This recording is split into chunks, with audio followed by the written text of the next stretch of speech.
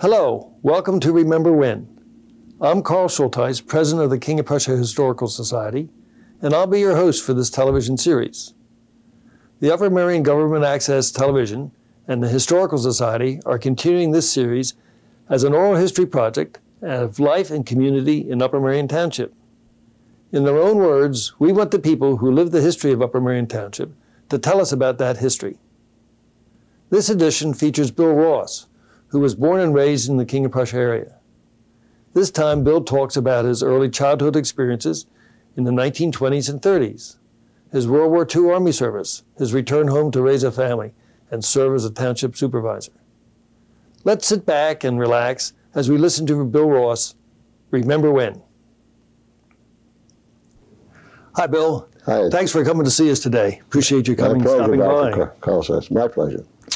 What we'd like to do today is sort of talk about your remembrances of King of Prussia and your youth, starting out with your youth. 2 years back. Yeah. Tell us, what year were you born, Bill? I was born in 1922, May the 27th, 1922. Were you born at home or in the hospital? Or? Born at home, in a farmhouse, in a row house, which was considered part of the farm. Where was this? It was right there in Upper Merion Township, down below, I guess you'd call it, you know where Ross Road is now? Yes. Down over the back there was a road called Borough Line. It went up and came down from King Manor, and then it cut across into Bridgeport. Yeah, well, Borough Line's still there. You can still there, but this was a different road. This was a road that went into Heavenerville in that direction. And there was a row of 3 homes there. My mother, who was widowed at the time, and my 2 uncles owned the other 2 houses. Okay. That's where I was born. All right. When you say Heavenerville, what was Heavenerville? Heavenerville? Yeah. Doctor, some guy almost lost an election once by not knowing where Heavenerville was. Do you know where the old Differ homestead was? It was below there, you know, where Myers Road is, down below there. Okay. And they wiped it out when they took when they came through and put the Danahar Bridge. Heavenerville was now history. I see. But I can remember a man running for supervisor once didn't know where it was, and they nailed him. They nailed him on that. I'm sorry to interrupt. No, that's fine. Tell us a little bit about your parents. My parents, of course, were immigrant Italians from Abruzzi. I was born Guglielmo Francesco Rossi, and through the years it got anglicized.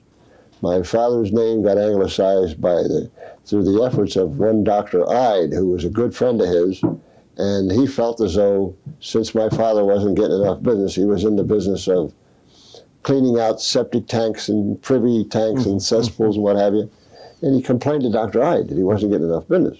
So Dr. Ide had a solution to that. Next time they went to play the mandolin together, he told my father, he said, "You look on the counter, there's something for you, Frank, before you leave. I want you to take it with you." He said, "All right." So as he's getting ready to go, he picked up the package. He said, "Open it up." So he opened it, had on there, Frank A. Ross, Odorless Excavating. He said, "Doctor, this is not my name." He said, "You got it spelt wrong." He said, "Yes, it is from now on." You know, just to imply that in those days there was that certain amount of bigotry that he felt as though he had, that Dr. Ide felt as though he had overcome. And it must have worked because business picked up. Okay? So then through the years, my name also got anglicized because I'm a full-blooded Italian, both mother and father, from Abruzzi, Italy, like I say. And in fact, I can tell you this, that I served as 2 years as the president of the LAM Valley Forge Lodge, 1776, which is a Sons of Italy lodge locally here in Norristown, Bridgeport, King of Prussia area. And that's about it. Now, my early days, I can remember, my God, they had some rough times because my father was in the business of excavating. Right. My father and my 2 uncles, my uncle Rocco Rossi and my uncle Pasco Collins, who was really caliente. And they used to go to Norristown with scoops and horses and excavate all the big buildings that you see in Norristown today, the Penn Trust and the Continental Bank. I don't know what it's called today. But in any event, that's what they had to do. But in order to get home in time before it got dark, they would have to get across the bridge and get over into to King of Prussia where the farm was. this cold winter night, it was January 23rd, 1923, they came in and they put the horses under the entryway, what we call the entryway, and there was a great big fissure in the wall of the barn, which they had planned on getting fixed the following Monday. That was January 23rd, on something like whatever the following Monday would be, January the 26th or something like that. They were going to have it fixed. And sure enough, the wall come down, killed my father, killed a hired hand, and killed a cousin of mine. He was only 37 years old. My mother was 34. She remained a widow all her life, the rest of her life. She raised 6 of us. And I marvel at some of the things that she did. She was just unbelievable. She used to take, during the Depression years, she never went on welfare, never had to go on welfare, and she raised the 6 of us, and she used to take bags of flour, 100-pound bags of flour. She would use up the flour to do the cooking and bake the bread, and then convert those bags into cloth, launder them, and bleach them, and make pillow sheets out of them, and or sew them together and make bed sheets out of them. Then she'd tie the ends of the bed sheets, and we would take corn husks and stuff the sheets, and that was our mattresses. Okay. So you see, she had a way of getting above it. We always had a little bit of something going. She always had a way of making a few bucks. We had a head of cattle, one head of cattle, just one, and we would milk the cows, take the milk, convert it to cheese, go in town, and sell the cheese. And that made... When you said in town, where was in town? Bridgeport. Bridgeport was considered in town. In those days, King of Prussia was what? It was just a dot on the map. Right. It wasn't the metropolis it is today. Right? She was just a little girl, I guess, when she came over. And then, when I say little girl, she was like in her teens. Right. And she never had to wash a dish because she came from an affluent family. And until she came over here, and like I said before, and this is how she got introduced to the real world. Right. Okay. Now, she was a Santoro. My mother was a Santoro before she became a Rossi, and her father was a tax collector over in Italy. I believe I told you that. Now, I guess the tough times existed for maybe all during the Depression. Yeah. Okay, just go back for a second. How many brothers and sisters did you have? I beg your pardon. We had 6 total. Myself, 3 brothers, one of which died at an early age at 13, and then 2 sisters. And then another little sister who died at the age of 2. So there really, I guess, were really 7 of us. 7. Okay. Yeah. And what did they do in terms of they work on farms? Well, the one sister worked with the local industry, like Summerall Tubing. I guess that means nothing to you. Do you remember Summerall Tubing? They were right there in Bridgeport. The other sister worked for a laundry in Philadelphia. She used to take the P&W from Bridgeport to Philadelphia, and to make a few bucks to help with the family. My brother Leo was an electrician with Bethlehem Steel, and my brother Albert was worked for the cement plant in West Conshohocken. I forget the name of it. I can't remember the name of it either. Yeah, the one right there on River Road. River Road, right. I remember where the plant was. I don't think it's there. He worked for that for many, many years. And of course, in addition to that, we're all, very happy family. We're all getting along there. And my mother used to take, she couldn't afford to buy soap. So what she used to do is take pig's lard. We'd butcher the pigs. It was traditional every New Year's Day. We would assemble at my uncle's house, Pasco Collins, and we would butcher the hogs, and he would have 4 or 5, we'd have 2, maybe 3. My other Uncle Rocco would have maybe 5 or 6, and we would all assemble it at my Uncle Pasco's, and we would butcher the hogs, and then assemble in his basement and have a big feast. The women would go in take part of half of the hogs and immediately start making sausage or pork chops, and we would, to this day, I can almost taste it. Most vivid in my mind are those happy days that we spent at Upper Merion schools. They were the days when you would ride the buses, and I can remember, may their souls rest in peace, old lovable Walter Herzog from Sweden, who's now a chewed, I don't know if you remember him. He lived right up till about maybe 15, 20 years ago. And he always had that chewed tobacco. He would chew it while he was driving the bus. And you daren't get out of line with him, boy. And then later on it was Ben Mullen, who his people had those houses right there on Allendale Road. The two houses are still there. Okay, and then after that, when I got to be in high school, it was Tony Bananas, we used to call him, Tony Bananas Delangelo. And he was a lovable guy, too. Everybody loved Tony. Yeah. And they tell a funny story about once we had a comedian in the town here by the name of George Chindy. I don't know if you know him, George Chindery. And he used to drive for Toes Trucking. Okay. So he's driving his truck, and along comes the school bus with Palmieri, a guy by the name of Palmieri driving the bus. This was before Delangelo's time. And he stops in the middle of the Martin's Dam Bridge. Right. And he said to Palmieri, was on the bus, and George was driving the truck for Toes, and he stopped in the middle, and Palmieri said, "Get out of the way! I got to get these kids to school." "No," he said, "not until you get in the middle of that street and kiss my toes," he said. And now today you couldn't do that. The bus wouldn't be on time, right? So he had to get out of the bus, get out of the truck, and go down and piss his toes before he could get by. There's some of the stories. I can think of the days,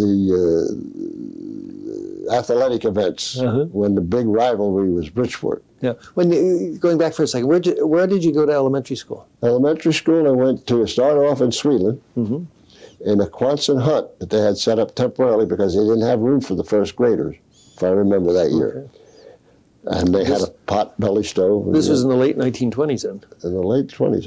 I guess it would be around, well, when I was 6 or 7 years old, 1928, 29, something like that.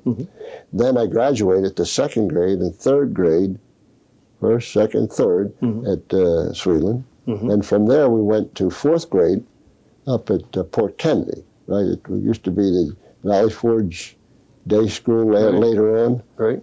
George Beck and myself, people like that were in that class. Right. George and I used to collect the tops out of the milk bottles. We had a competition as to who could collect the most. One day we had a arrangement where one day he would get it, next day I would get it. And it never failed. On my day, I'd have less tops, and I could never figure it out until one day I caught him. George was getting into my bag of tops, so I worked out a deal with him. So what were some of your activities when you were in elementary school? Well, you'd come home from school. You had to do your homework, and you had to, of course, my job was to take care of some of the farm chores, the chickens, go get the eggs, clean the chicken coops, milk one cow, all we had was one cow, and I used to hate that job. I used to hate it.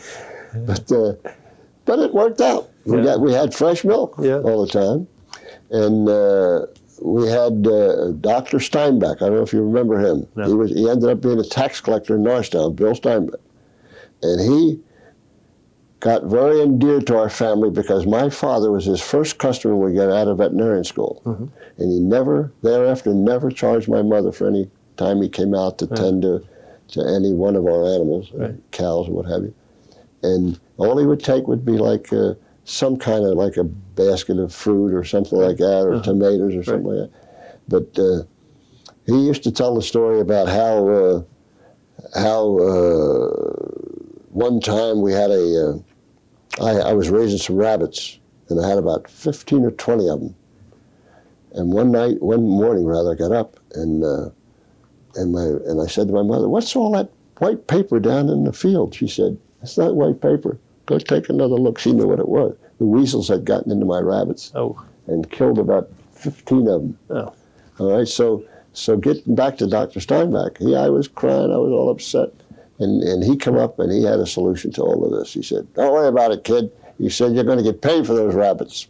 So he somehow got reimbursement from the state or something where I got myself a check. I forget what it was, $35 or $40. Man, I was rich for the loss of those rabbits.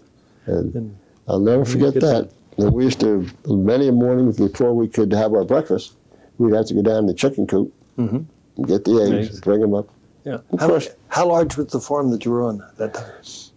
We were only on, at that time, we had subdivided. They had sold most of the property off to Bethlehem Steel. My two uncles and my widowed mother had sold off to Bethlehem Steel, but we ended up with 4 acres. So it was a very small plot of ground, but just enough that we could grow some corn, grow some tomatoes, grow some, all the vegetables that we needed.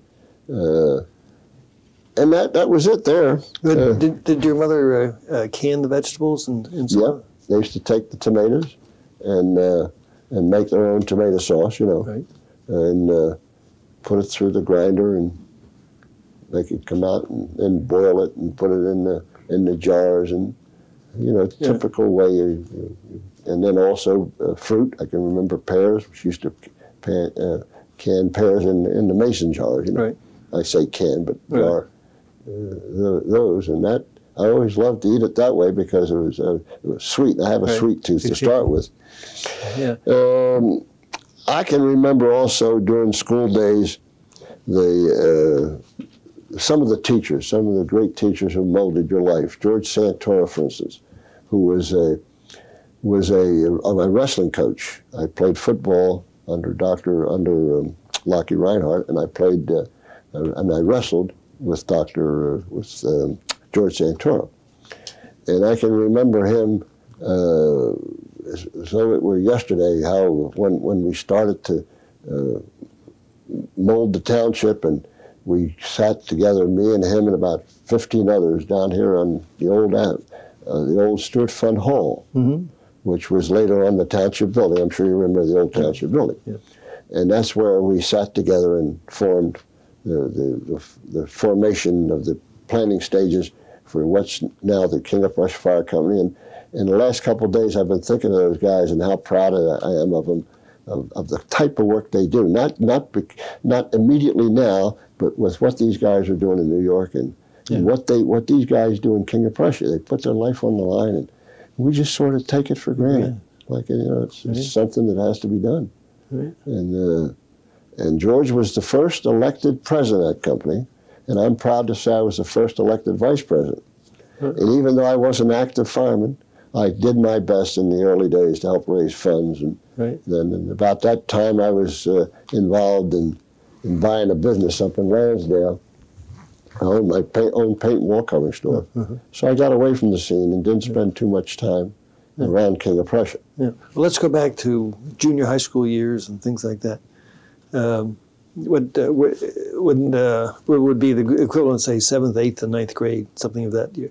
But where did you go to school at that point? All right, at that point, then, I come back to what used to be the senior high which is now the Merion building. Right. 7th, 8th, 9th, and 10th, right on through 12th, I spent there. I see. And Dr. Strine, or rather, Bob Strine was the principal. Dr. Coughlin was the superintendent of schools. And it was a class of 41. You graduated in 41, okay? They were the war years. What happened? Well, of course, yeah. Then I worked for a year down here at Bethlehem Steel. The Bethlehem Steel, what was quarry? The location when you say the quarry, you're talking about? The one down here that's now the water company has it. Right off of 202 right there. Right off of 202, yeah. Near King Manor. Right, great big hole. Right. And I worked there for a year. What did you do there? Well, I started off, I knew I was going to go to college. I knew I was going to go to Penn State, but I had to work a year to make enough money to go to school.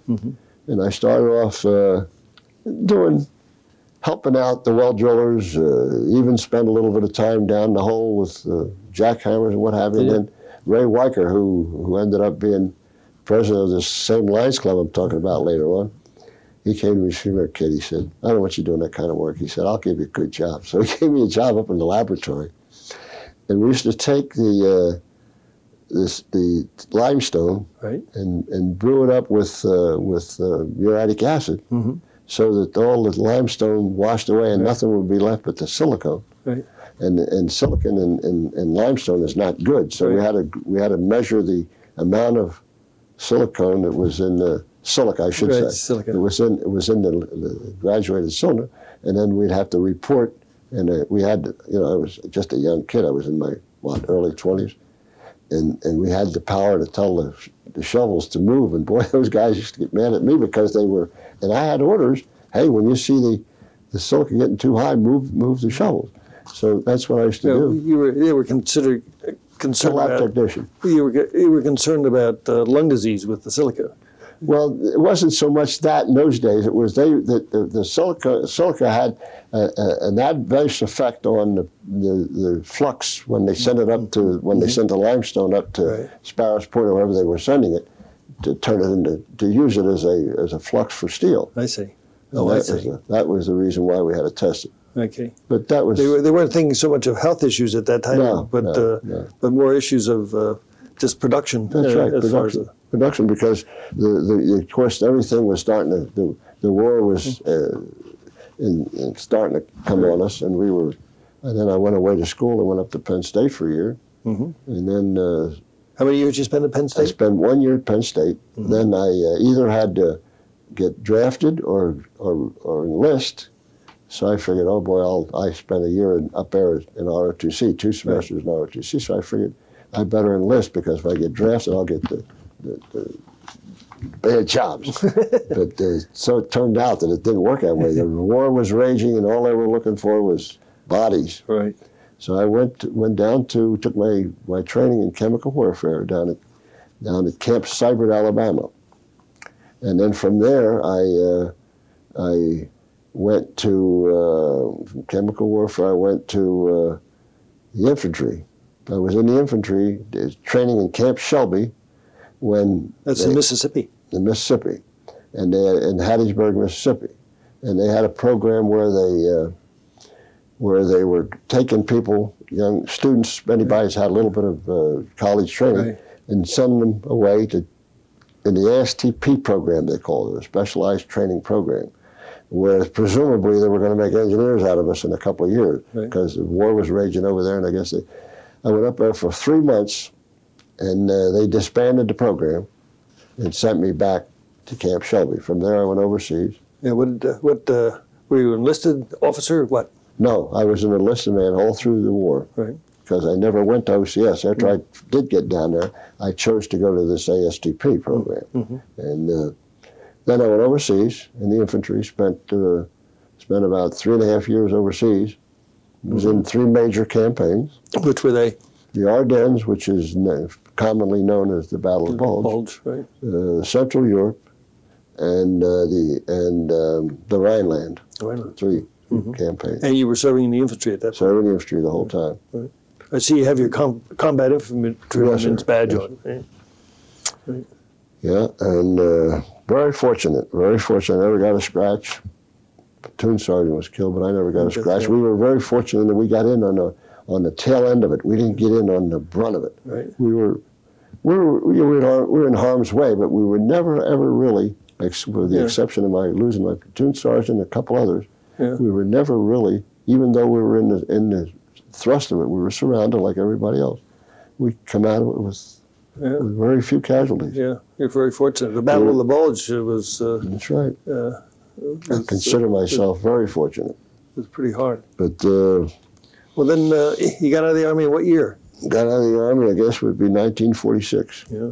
So what did you do then? Then I went back to school, up to Penn State, and I worked my way through the rest of the 3 years by waiting on tables, washing dishes. Started out as a dishwasher, and then I graduated to waiting on tables. And you didn't work for money; you worked for your meals. Yeah. What kind of what degree did you come out with?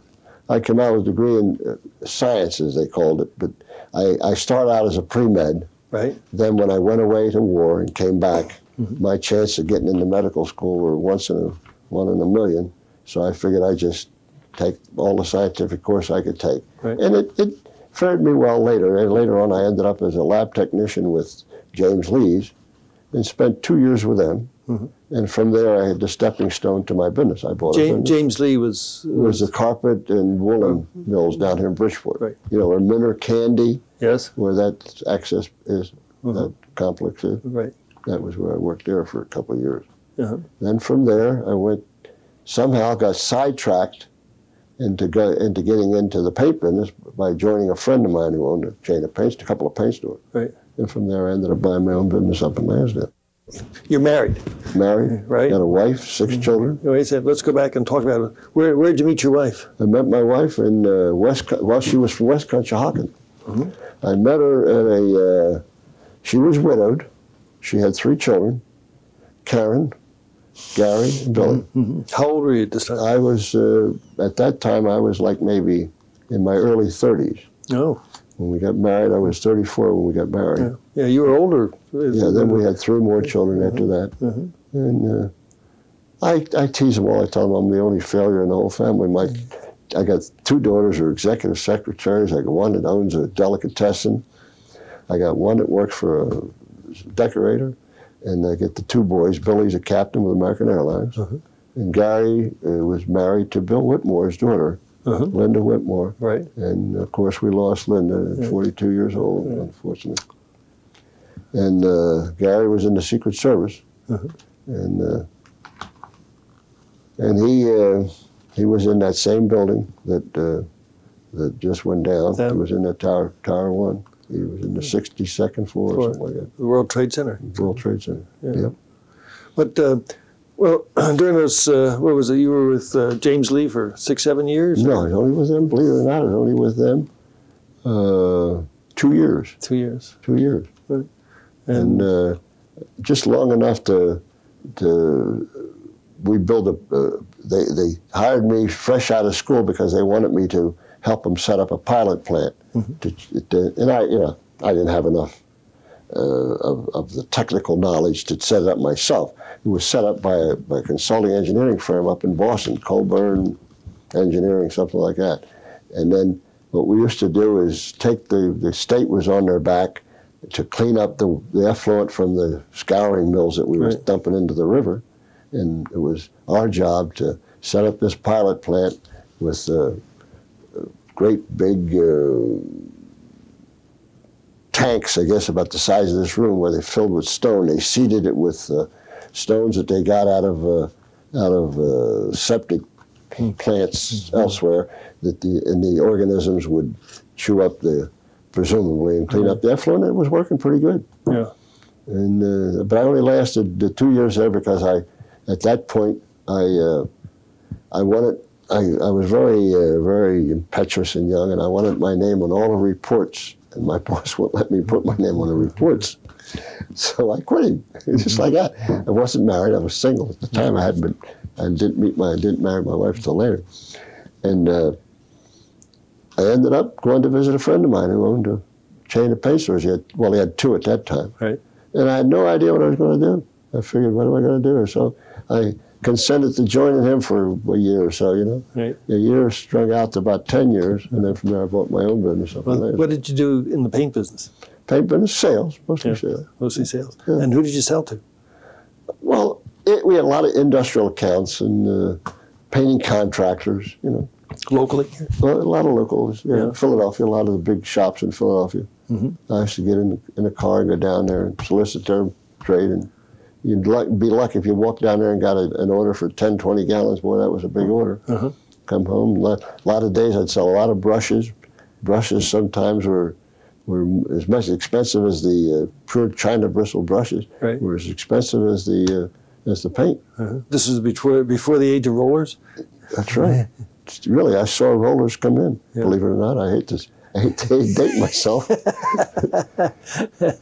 Yeah. What did you do for entertainment and so on when you were in those years right after the war? Well, it was a lot of dances. We'd go to dances over at Holy Savers over in Bridgeport and rather Norristown. We used to go to LAM, LAM itself, where they had a big hall up above.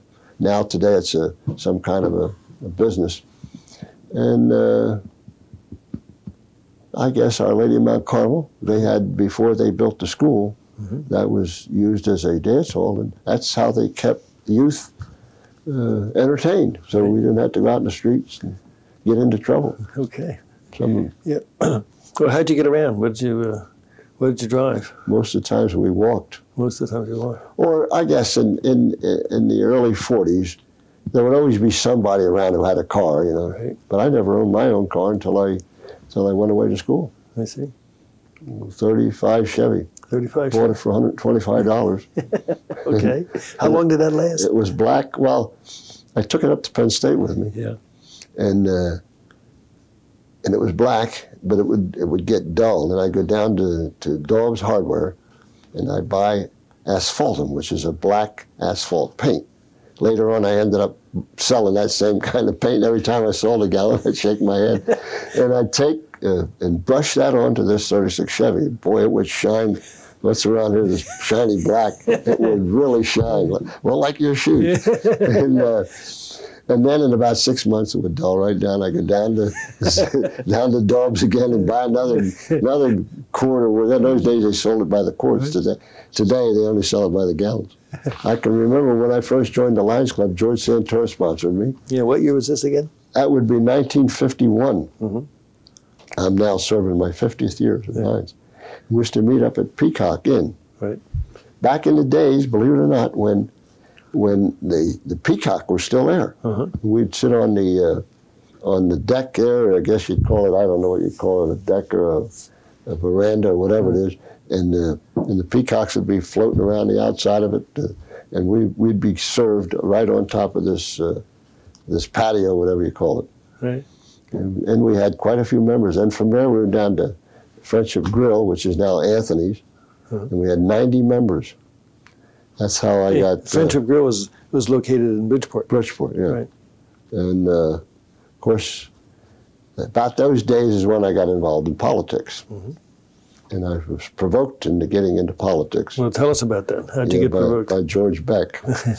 Old George. He and I were classmates, but we always remained friends right to the end. So I went to a township meeting. There was a little dispute about a road, and I was involved in that a little bit. I tried to get my 2 cents in, and I raised my hand. He said, all right, he said, here comes Willie Ross now. He's going to make a political speech. I figured, boy, what do you mean by that? So I got up, I was gritting my teeth because the rumor was out that I was going to run for supervisor, see? But I hadn't made up my mind what I was going to do. Excuse me. So I go up and I said my piece. And then about 2 weeks later, was time to select a candidate for supervisor. It wasn't going to be me, but I'll tell you how it came about. My brother was the committee man for Upper Merion, Upper 2, we called it. Everything from Sweeland and Swedesburg was lower, Upper Merion Lower 1, and Upper Merion 2 was all of the rest of Upper Merion. And Leo was the Democratic committee man. So I said to him, he said to me, why don't you get involved in politics? He said, you're a college graduate and all that. So I said, all right. I said, under one condition. He said, what's that? I said, I've been watching you guys struggle with trying to pick a candidate for supervisor. In fact, in those days, Bill Kime used to be a Democrat. Oh, did he? Yes, sir. And he was a good friend of my brother's. And many days, my brother and he had some consultations. So I said, let me help you select the candidate. I had no ideas. I said, how do you do it? He said, well, here's the street list. Go over the street list. So I'm going over the street list, and I see Howard Walker. Piped out like a beacon. And there's our man, I thought. So I went up, and Howard and I used to go to Penn State. I used to hitch rides home from Penn State with him. And I went up to Howard. I said, Howard, we want to run you for supervisor. Oh, he said, I don't know. He said, let me consult with Margaret. So I consulted with Margaret, and he prayed on it and everything. So sure enough, he consented to run, and we ran him. And of course, as soon as the petitions were in, I saw George Beck in the Lions meeting. He said, Willie Ross, he said, you're the guy. He said, you're the guy. I said, no, had nothing to do with it. Howard's got his own mind. But, well, we went on. Howard won. Yeah. Over odds of 6-1. And then 2 years later, I ran over same odds. We We had a great time. When you say odds, the registration you're talking about. Yeah, the registration odds were against us 6 to 1. It was 6 to 1. I don't know what it is today, about 2 to 1, something like 1.9 to 1. But anyway, there we were. We had the township in our hands. We had no idea how we were going to run it. So we got a hold of the Pennsylvania Economy League. Howard Walker took a leave of absence from his job. Right. God bless him. To this day, this township owes him a big debt. And he ran the township, and he was like the road supervisor. In those days, they were given a pay for what they did, or whatever it was called. And we were paid $8 a meeting. So then, after about 2 years, is when we had this township manager ordinance. We drafted a township manager ordinance, and that's when we hired our first township manager. Well, there were 3 supervisors at that time? 3 supervisors. Howard, myself, and George Beck. Then when George went off the board, Blaine Scott came on, and I served with George, with Blaine Scott and Howard. But I can tell some stories about that old King of Prussia Inn. That was a real winner. When they came through and Mac was fighting them and everybody was fighting them, and they figured, we'll fix you, and the highway department enveloped the building, right? So there I am, a Democrat, and I figured, hey, Bill, why don't we circulate some petitions and see if we can't get up to Harrisburg, the highway department, and get this thing straightened out. So we circulated all these petitions, and I go up to Harrisburg to see Governor Lawrence. Myself, Abe Martin, who was the township engineer, Paul Flynn, who was the township manager, solicitor, I think, Danny Quinlan, and somebody else. We go up there and we hit there on the day that the Republicans are having their convention, and they're going to name their presidential candidate that very day. We're ushered into the outer office, and Governor Lawrence is in his sanctuary there with the television blaring, and a guy by the name of Park Martin, who was the Secretary of Highways at the time, he ushered us into to this room, and he goes in and gets the governor, brings the governor in, and we're all sitting around a conference table. And he said, Governor, these are those people from King of Prussia. He said, oh, is this about that inn down there? And Park Martin said, yes, Governor. He said, oh, well, Park, he said, you can handle that. He tapped the table, didn't even say, hey, goodbye, get lost, fly a kite. He left. And there we were hanging. We talk about some of the early people. Can remember a story about Mrs. de Gambatista. That would be Tony's mother there right on Valley Forge Road. One of the people up here, I don't know if it was Keebler or I don't think it was Howard Hampton. One of them had a fire, big fire, and barn burned down or something, and they tell a story about it, and I got this right from her people, where she went up there with thousands of dollars in a brown bag and handed it to him, and said, whenever you can repay it, you repay it. That's the way they trusted each other in those days.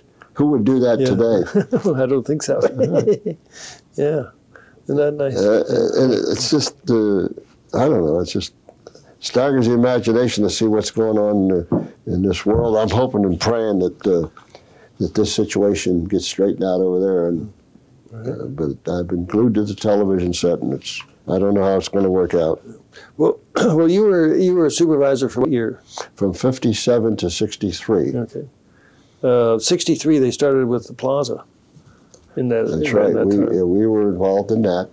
They took us up to the people who started was Art Powell, of course, and I can recall one time when we had a supervisor meeting, and I was due to go away on a hunting trip, and I postponed my hunting trip for 2 days because we had a zoning hearing that I wanted to get involved in, and later on I got thanked for that by Art Powell. You know, it was something that you did. You know, if you took an interest in the office that you held, you took an interest. Sure. Later on, I served 25 years on the County Redevelopment Authority. Never got a thank you. Never got a letter of thank you. Never even get, just was dismissed. I'd rather read about it in the papers. These are the things that you have to live with. Yeah. I'm not overly upset about it, but it's just common courtesy that was never paid to me. Well, it was about 1963 that I came into the township. So I can remember those early days with EJ Corvettes, and they were just building Wanamakers, where now the Strawbridge and Clothers. Corvettes was the first one, and I can remember the night that we had they had the grand pre-opening where they took all the town fathers and school board and everybody, and they took us into this room, and they romanced us and gave us some hors d'oeuvres and what have you. And I can remember this one guy coming up to the man that was talking to us there, and I forget his name, and he showed him a fur coat. He said, "Look," he said, "we just sold this $15,000 fur coat." In other words, they were trying to spur business by telling the local people, "Hey, we're going to do a lot of business in this town." Right. And I can remember Art Powell, and I took him to a Lions meeting one night, and we were talking about J.C. Penney was coming in. Right. And there were some guys in the club who questioning, "Hey, you got Corvettes, what are you going to do?" And the whole theory was there that, hey, it's more or less the survival of the fittest. We don't hinder this guy from coming in based on the fact that somebody's over there. Right. And it turns out that it worked out that way. Yeah. J.C. Penney's, I don't know, they're still going strong. They're going strong. They're still going strong. And can I make a confession? Sure. My children and my wife laugh at me. I get lost in that plaza. Oh, so do I. When I do go shopping up there, my wife has to critique me. Here's where this store is, here's where that one is. That's exactly what I do. I follow my wife around. But that's what it's all about. We have to live with our memories. We try not to get too serious about things, otherwise you're going to crack up. Right. I'll be 80 next May. And I thank God every day for giving me another day to live. I think that's what it's all about. I'm very active in my church, Our Lady of Mount Carmel down here in Bridgeport. Okay. Have you always been active in the church? Always been, yep. We have the famous feast every year, La Grande Festa, which is the second weekend of July every year. Thousands of people come down to visit us. And I've often been there. You're invited to come down again. I've often been there. I didn't make it this year, but I've often been there. We had a great time. That's one of my chief fundraisers. And it goes for 3 days. Right. Well, Bridgeport has a series of churches that were sort of ethnically oriented. They had, Our Lady of Mount Carmel was an Italian parish. Right. St. Augustine's was Irish. Sacred Heart, a lot of Polish. And then the Slovak Church, which is Mother of Sorrows. And then the one up on the hill, which was the Greek Orthodox, or Father Ron. But it's got its share of churches. Yeah. And I can remember, of course, may his soul rest in peace, when our Mother of Divine Providence first started up here with Father McGrory. Right. He was a great guy. Well, I can remember that a guy by the name of Fallhaber, who was with Acme. That was one of the first stores, if I recall. Right. And then Howard and I, when they first start trying to stabilize the sinkholes and what have you. That played a pretty prominent role in the development, because they had to do all that stabilization. But I marvel at what they've done. They've done a great job. Yeah, where the court is now, I can recall there was a big sinkhole in there. Yeah. And they've managed to bridge that in some manner or fill it up. Even though we've had our differences politically, the government in this township has been fabulous. I have no complaints. We've got after Flynn left, we had Bob Gertis, who was a fabulous manager. Now we have Bob Gertis, who's doing a good job. I don't quarrel with the supervisor. I don't go to many meetings. Right. I don't even watch cable. I don't have cable. Okay. So I'm in a world of my own. Well, where are you living now? Tell us where that is. On 369 Ross Road. It's the road that goes from Hemerson down into Bridgeport. So they essentially named the road after your family. It was named, it was on the county maps, believe it or not, way back to my grandfather's days. Oh. Way back in the early 20s. Yeah. But this but the name change from Rossi to Ross came as a result of my father's association with Dr. Ide.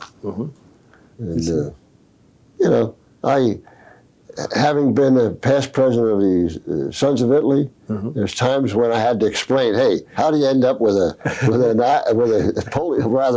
Jewish name Ross? I remember the famous boxer Barney Ross. I remember him. And you know, you just have to explain it away. And I get, you know, hey, what's in the name? What's in the name? If I were to change all my documents back to Rossi now, I'd never make it to my 80th birthday.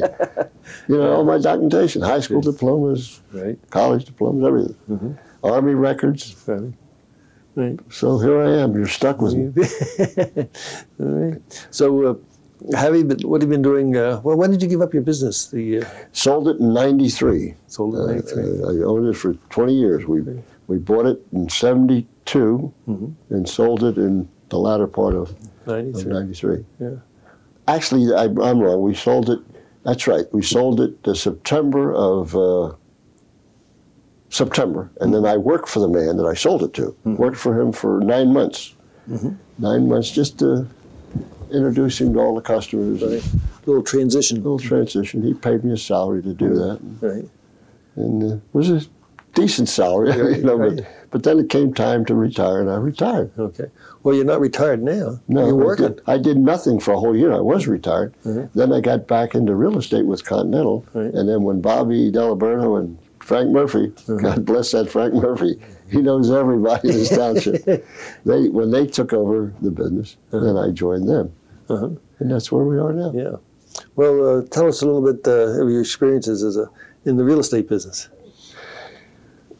I don't know. I never had anything too earth-shaking in the real estate business. I'm a lightweight in that real estate business. I don't know. I guess nothing really. I sold a few houses, but nothing that I can really lay my hands on and say, here was a momentous thing that happened to me in the real estate business. I can tell you a few funny stories about when I was a supervisor, when I was in business. I can remember the one time getting a phone call in the middle of the night, snowy night. It was really, and my second son was only about maybe 10 months old, and the phone rang. It's about 2 o'clock in the morning, and it's Mrs. D. lived on Valley Forge Road. Well, she's deceased now, but and she said to me, "Mr. Ross, I voted for you." She said, "There's a dog out there, he's barking something awful, and I wish you'd do something about it." I said, all right. I'm afraid the baby's going to wake up. I said, okay, I'll take care of it. So I get on the phone and I called the desk, and who happened to be on was Jack Dunley, who later on ended up being lieutenant of police, or in fact, they ended up being chief, if I recall. And he used to tease me, he used to call me chief. So he got on and said, "Yeah, chief, what's the matter?" I said, "Well, there's this dog up on Valley Forge Road." I said, "Do something, don't shoot it, but just take it off the market if you can." So I said, "Call me back, let me know how you made out." So I said, "I'm going to wait for your call." And I said by the phone, I didn't want to wake up the baby there. So the phone rang, and he said, "Okay, chief, it's all taken care of." So, and I boiled the next day. I had my business up in Lansdale, and I lost sleep, and I'm tired, and I just boiled to think about what she did to me. So the next morning, I should say, I set my alarm for 3 o'clock in the morning, and I dialed her up. I said, "Mrs. D, yeah. I said, you know about that dog you called last night?" She said, "You said so." She slammed the receiver down, and I saw her in one of the grocery stores. I forget what it was. And she put her arms around me and said, "Bill," she said, "I deserved that." And I said, "You sure did." And we remained friends all 3 years. Her husband was in the Lions Club with me. You know. I've been tempted to do things like that myself. I said, "About that dog you called me last night." Another time we're at a meeting, and he had a tendency to have a few, before the meeting. And we'd go out to dinner with Blaine Scott, myself, and him, and I forget who else. And he had a few, and we're having a very, very high, sensitive meeting with the people down in DeKalb Tourist Area, because they used to get flooded out, right? So we had just come from one of these meetings. Paul had had a few under his belt. He was, you know, he was coherent, but he just wasn't being too diplomatic, I thought, when this person was asking these questions.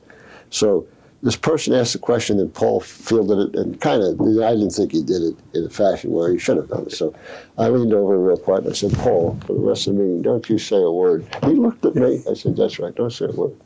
So then he kept directing questions to him, and he wasn't answering, he was flicking them to me or to Howard or somebody. And to this day, nobody ever knows what happened, but I know what happened. I said, don't say a word for the rest of the meeting. Don't say a word. But we had fun. That's good.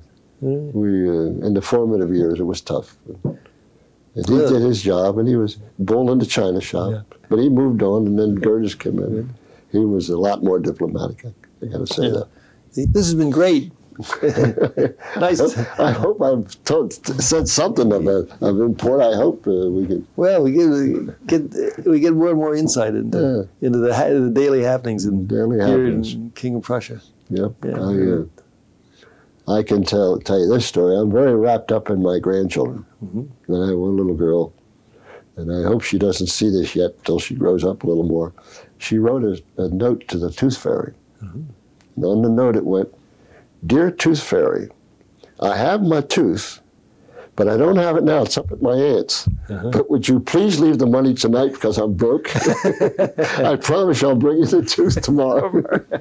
She's trying to hit the Tooth Fairy for an advance on her tooth. Well, that's great. That's one of 10. And I can tell you, I could keep you here all day telling you other stories about the other ones. Okay. Well, I want to thank you very much. My pleasure, Doctor. My pleasure. And you know, perhaps sometime later, we can get together again and do some more reminiscing. But I really appreciate your time as we think of other things. All right. Right. Thanks again. My pleasure, Doctor. Okay. That's it for this edition of Remember When. I'm Carl Schultheis, President of the King of Prussia Historical Society, and your host for this series of Upper Merion Township's oral history. If you would like to make a suggestion or comment on this program, please use the following contact information. Thanks for watching. Until next time, and always, remember when.